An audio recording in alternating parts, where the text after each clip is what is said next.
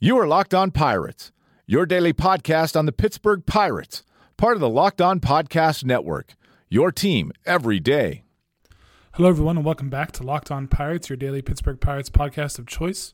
My name is Jason Rollison, and in addition to this podcast and our written content on LockedOnPirates.com, you can find me at PiratesBreakdown.com, where my team and I strive to provide quality Pirates insight and analysis. And here we are. This is actually our first episode with actual, real-life, meaningful baseball to talk about. And the Pirates are 4-0. Despite what many thought, they've gotten off to a decent start in their first 4 games. Of course, that was a 3-game sweep of the lowly Detroit Tigers. And then today they held on for a 5-4 win against the Minnesota Twins, a very talented club, in my opinion. And Colin Moran was the highlight of the day, as well as Jameson Taillon. Moran hit his first home run with the Pirates, which happened to be a grand slam in the second inning. And those 5 runs, plus the 4 runs from Moran, plus the one they scored in the first inning, was all they needed. And they held on to win 5-4. Some bullpen shakiness in there. And we're going to talk about that a little bit later. We're also going to talk about the great start from Taillon and the great start from this offense in general, especially Gregory Polanco. We're also going to open up the mailbag and talk about what's on your mind, some questions that have arisen from the Pirates' first 4 games, as well as some general thoughts from you guys. But first, let's talk about some news and notes that came out of the game today.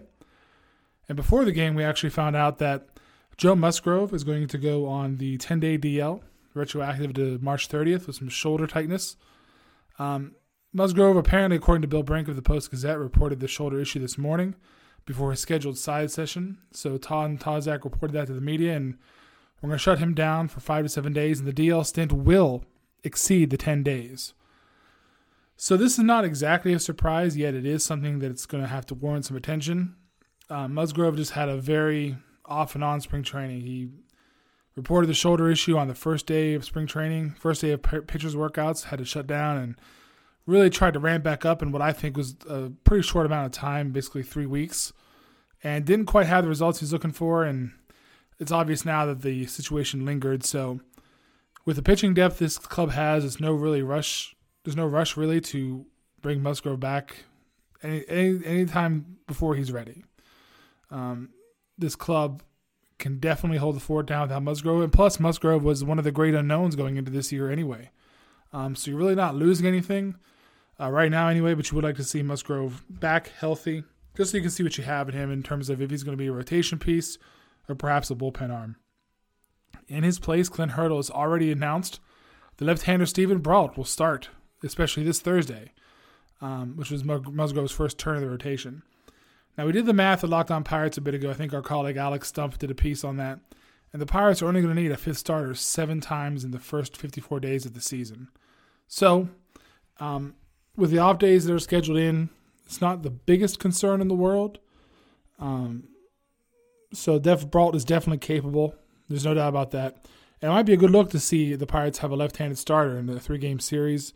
You can always trot out a left-hander for one game. It kind of forces the other team to react to that. Anytime you get a team to react rather than put out what they think is their best lineup, you might have something there.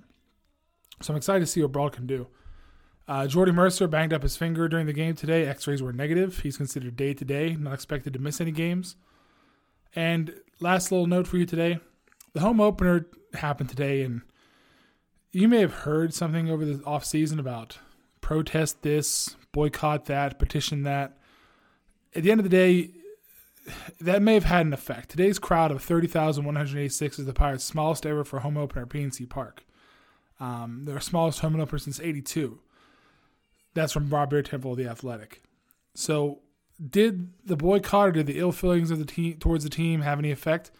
It's hard to say. Equally as impactful might have been the weather today in Pittsburgh, which was cold and snowy at the beginning of the day, and they got the game in. And kudos to the PNC Park grounds crew for doing so. But it was likely a combination of all of those factors.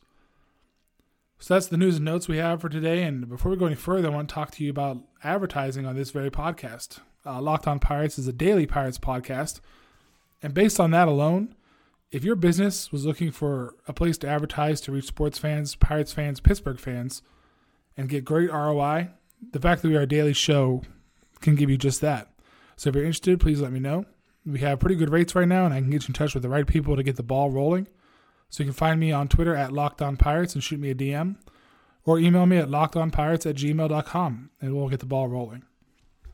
So yes, today we're going to open the mailbag. If you're new to the mailbag, we take questions from Twitter, from Facebook. If you're coming to us from Twitter, we'll look at your Twitter profile, take a very quick survey of your profile, and pay you a compliment based on that profile. So it's win-win. So let's get right to the Twitter questions for today. And we will start with Tanner Yoho at Hey Yoho, H-O-E, wants me. Okay. He says, how many innings is a good sample from a bullpen arm? Should we be worried about the early results? And if you look at Tanner's profile, his headline says, no matter where life takes me, you'll find me with a smile. That's a very nice sentiment. I think more people should be like you, Tyler. Anyway, to answer his question, you should not be worried about the early results. Number one, he's probably referring to the fact that Josh Smoker, again, struggled today. One pitch, pulling up the exact box score now, but this is two outings in a row where Smoker has been less than desirable outcome. Let's put it that way. Going into the spring, we had thought that it might come down to him versus Jack Leathers for a spot. He won that battle, but the results just have not been there. He did not retire a batter. He got one hit on him, but that run that came across as a result was charged to Jameson Taillon. And if you look at the other guys, Edgar Santana, who I really like, really struggled today. Pitched just 1/3 of an inning, allowed 2 hits, and gave up 2 earned runs in the process. None of his stuff was working today at all. It was flat. He was missing a lot. I believe he hit a batter in there as well in the wild pitch. So not a good look for Santana. I'm still very bullish on him just because of the different look he gives in the bullpen. Here's a guy who throws a slider, a fastball, and a curveball as well. And you look around the Major League Baseball, there's not many relievers that can reliably throw a curveball for strikes. They just get tagged. So I am at least going to reserve judgment on Santana and see if you can find a little more success in the bullpen. But Rivero has bounced back. Contos looks solid. Nebraska, surprisingly, has looked a little solid for me as well. And he was one of the bigger question marks I had going into the regular season. I had felt that he doesn't really have much strikeout ability, but today he gave the Pirates 1.1 innings of quality ball, 0 hits, 1 walk. Got out of a big jam when he came in to relieve Smoker as well. Got a couple double play balls. So the bullpen, I think, will be fine. If we're still talking about this at, let's say, 50 combined innings for the bullpen, then I think maybe that's a good marker to have, just pulling something arbitrarily completely out of my hat. That's where I would start to worry. Our next question from Twitter comes from @SayWhat95. If you look at that person's profile, they're Berg Proud, they're Steelers Nation, they're Let's Go Pens, and they don't like alternative facts. So all in all, a pretty solid Twitter account if you ask me. And the question is attendance today. Function more of the weather or anger at ownership? I think we kind of covered this at the top. It's both, for sure. I think we can move on. Our next question on Twitter comes from @DoyleJFTC, and that's our friend Sean Doyle from jaysfromthecouch.com and LockedOnBlueJays.com now. Please check both of those out. I pay Sean enough compliments just when I'm talking to him, so I don't really need to go into any further fluffing for him. But he asks, if the Pirates were actually Pirates, who would have the best beard? Who would wear an eye patch, peg leg, and who would have the swab to deck? Well, if we're looking at the team right now, I think that Colin Moran has a typical Pirates beard. It's solid, it's red, it's magnificent. And if we're talking about who might have to wear an eye patch, well, let's talk about probably San Francisco Cervelli, because at this point, an eye injury would be the last injury he might occur this season. He's already been through so much, so maybe an eye injury is coming. A peg leg. Let's talk with Gregory Polanco, who always seems to have hamstring issues. Maybe just replacing that with a wooden leg would solve a lot of issues and maybe even improve his outfield defense. As far as who would have to swab the deck, well, right now let's go with Josh Smoker. Like we said, he has been not performing very well, and the Pirates need a left-hander in the pen who can get guys out late in games, or in the middle of the game in terms of a fireman situation. We don't need loogies on this team, left-hand and one-out guy. Smoker is not a loogie, in my opinion, but he's going to have to show that he can pitch like he pitched last year with the Mets, where he was a high strikeout, kind of a slightly elevated walk guy, but someone who can get up there and miss some bats, and he's just not that guy right now. @Critter_X writes, more wins from Nova or Williams? Well, let's take a look at Mr. Critter. His profile picture is a chubby baby smoking a cigarette. So if this was my wife, she would say, oh my God, look at the chubby cheeks on that baby. And I'll just leave it at that. I think, is push an answer that I can give? I mean, if you're talking about Nova or Williams competing for how many number of wins they can rack up, I think you've already lost. I think the rotation would not hold up to the rigors of the season if we're talking about one of those two pitchers having a higher number of wins than the other. I think they're both going to have to produce, and wins, as we know, are not very indicative of a good pitcher stat to judge pitching on. So let's expound a little bit and say who has the better ERA or the better FIP. And for that, I'm looking for Nova, because Nova, although he walked 3 in his opening day start, which, by the way, was only the 4th time in the past 2 years that Nova has walked 3 or more batters, and 2 of those were when he was struggling with knee issues late last year.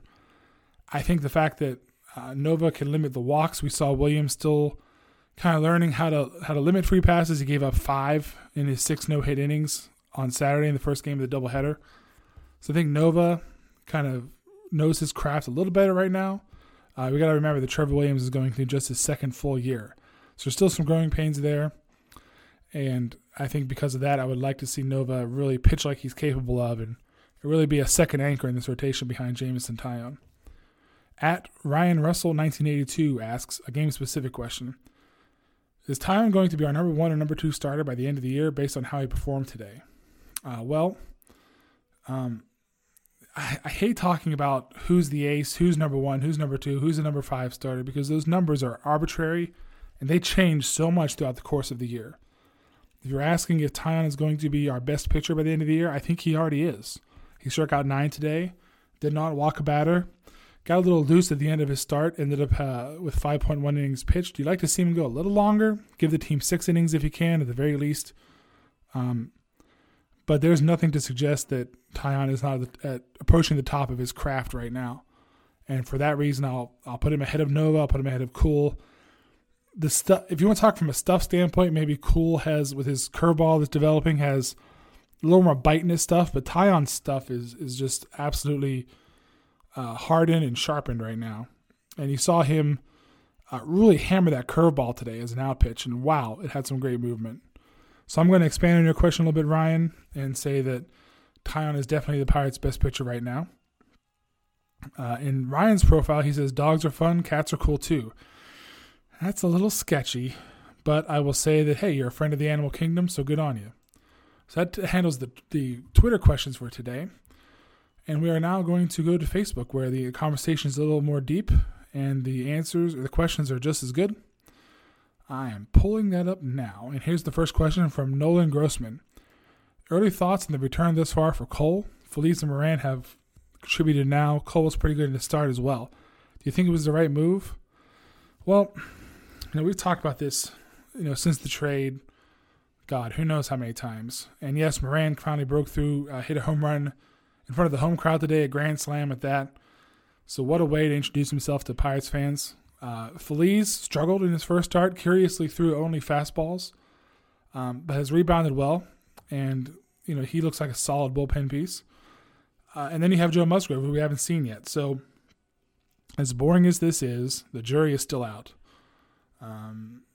But if Moran can continue to produce, if he can continue to get hot and, perhaps even start to hit consistently, I think the fact that the Pirates got a starting third baseman, which is very much a need for them, and a relief pitcher at the very least in the trade, not even talking about Joe Musgrove.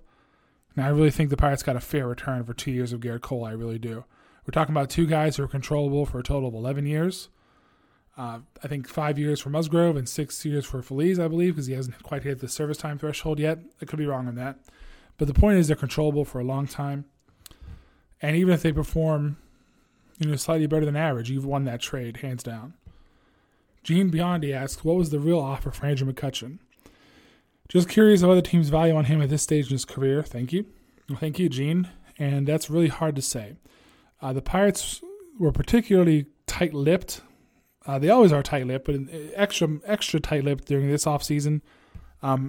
I can tell you confidently that my sources were more of the national sources, so to speak. It didn't really have any Pirate-specific sources, so I can't tell you exactly what the offers were. I do believe Neil Huntington when he says that the offers were just not there. So the question now becomes, should the Pirates have held on to him and traded him at the deadline? I'm not so sure about that either, because the value of McCutchen is taking another hit. We've seen some sloppy defense from him. We've seen another slow start out there in San Francisco. I think he's 1 for 16 going into today. So, it's hard, because if you would have asked me this question last year at the deadline, I think the deadline would have been the time to trade him. So he was starting to heat up. He was starting to rebound. Who knows what would have happened this year? If we can imagine the Pirates having consummated the Gerrit Cole trade, but not an Andrew McCutchen trade, and insert him into this club, I think it performs about the same, honestly. I really do. Marte's been off to a good start, and of course it's 4 games, so let's give the obligatory small sample size warning. But I think nothing lost, nothing gained, and that tells you everything you need to know about how the other teams in the league viewed McCutchen. We'll see what he gets in free agency next year. I think it's going to be very interesting. There's going to be some big fish in free agency, and I think McCutchen may be a victim of that. I don't think he'll be getting as much as he was making with the Pirates. I'll tell you that right now. So we will see. John, I apologize, John. I'm going to try my best. John Niespodzansky says, if Mercer's injury is more likely than a few days, who do they call up? Moroff, Newman, or someone else? Well, we said at the top that Mercer was likely not to miss any time, but let's play devil's advocate and say that he was. The answer is 100% Max Moroff. Moroff has the trust of the coaching staff, has been with a big club before, hits very well at AAA. There's really nothing left to prove for him there. So the only reason he's down, in my opinion, is because the Pirates wanted to carry that extra bullpen guy. Maybe they had an inkling that something might be going on with Musgrove. Maybe they had an inkling that they weren't quite confident in Smoker and Nebraska Santana as they seem to be. So maybe they wanted to take a 13th pitcher north to kind of let things shake out and see what they have, and then maybe they'll make a roster move to bring up another bat. That could be Moroff anyway. But if it happened with Mercer, it would 100% be Moroff. He can play shortstop, serviceable there, not his best position, and can play all over the field as well, so that would have been him. Ryan Farster asks, what do the Pirates have to do in April to refill the bandwagon? What record do they need to prove they are legit for the opening month? That's a great question, because I have looked at this previously, and the Pirates have notoriously been slow starters. I don't have the numbers right in front of me, but I recall that in 2014 they got off to a 10-16 start, which pretty much forced them to have to be playing very hard just to get that 88 win in the wild card. In 2015, I'm going to look that one up because I wanted to find out. That was a 98 win season. Of course, you kind of want to know like what they had in the first month of the season, and I have it right here. They were only 12-10 in April, so that you really can't tell. But if we talk about what kind of record it would take for fans to be re-energized and re-engaged with the club, I think they're starting to do it right now. I really do. 4-0 is 4-0. Listen, it's 4 games, but in the light of this offseason, those are 4 games that the Pirates needed to have. And I think if they end up with a winning record in April, even if it's 1 or 2 games, I think fans will be deliriously happy with that. And it really put the club on pace to perhaps win 81 games or more. So that was a very good question. You always want the Pirates to get off to a good start. You always want any team to get off to a good start. But as we saw in 2015, 2014, it's not necessary. Justin Frazee asks, it's only a small sample size, but do you think we could be on the verge of Polanco being the breakout player we previously expected? Yes, absolutely. What I've been really impressed with is his command of the strike zone. Just very measured, and I think he's cut down on the swing a little bit. It's not as long and loopy as it once was. But we'll see with Polanco. The knock on him has always been the mental lapses and the injury history. I think if he can tamper both of those down, he can definitely keep this up. David Wald asks, how long do they carry 13 pitchers on the roster? Well, I kind of think that's a function of rolling them out there because you couldn't make a decision between Smoker, Nebraska, and Santana and seeing who might distinguish themselves. I don't think it'll carry on much longer. I really don't. You have to remember, too, with starting pitching going a little lighter in the beginning of the season for most pitchers. We're talking, 5 innings pitched, 5.2, 5.1, sometimes 6. I think that 13 pitchers is a function of that as well. I think a lot will be cleared up once Joe Musgrove is ready to come off the DL, but I really don't think that'll last very much longer. One last question from Joshua Ruga. In your opinion, will Mitch Keller make his debut this season? And how does that impact Glasnow's future as a starting pitching hopeful? Well, I think the two are definitely not mutually exclusive. There is something to be said about perhaps handling Glasnow a little bit differently, knowing that you have Keller in the pipeline. But what I like about Keller, in direct correlation to how Glasnow was brought up, Glasnow dominated. He had these gaudy strikeout numbers. He had just absolute dominance from Double-A onward. Keller, we saw him enter Double-A last year, kind of struggled a little bit. Was still learning how to harness that third pitch, that changeup, which people still rate as average. But if you read the scouting reports on Glasnow back then, it was a lot of the same except to a higher degree. They had real concerns. Many scouting people had real concerns about Glasnow's third pitch or lack thereof.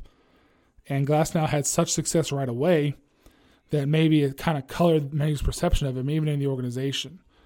And that made us all think that perhaps he would just translate right to the big leagues. That hasn't happened. With Mitch Keller, it has been more of a gradual climb. He's gotten some meaningful innings in Altoona last year. I think he'll start in Altoona again, but he won't be there very long.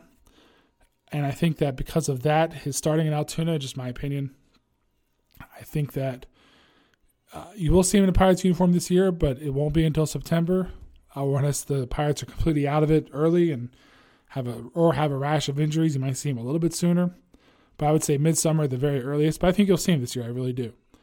I don't think it impacts Glasnow's future, because if Glasnow goes out and performs and can miss some bats and limit some walks, he's going to find his way back into the starting rotation regardless. And then the Pirates from there will just make it work. It's imperative on Glasnow. It falls on Glasnow to do so. And trust me, if he finds a way to do that and does it consistently, the Pirates will make room for him. So that's it for this week's Locked On Mailbag. We'll see you next week with another one. We're going to try and do these for every Tuesday. Feels like a good day to do it, coming off of a week of baseball going forward. And we'll see you tomorrow for the Alex Stumpf interview. And for Locked On Pirates, this is Jason saying goodnight.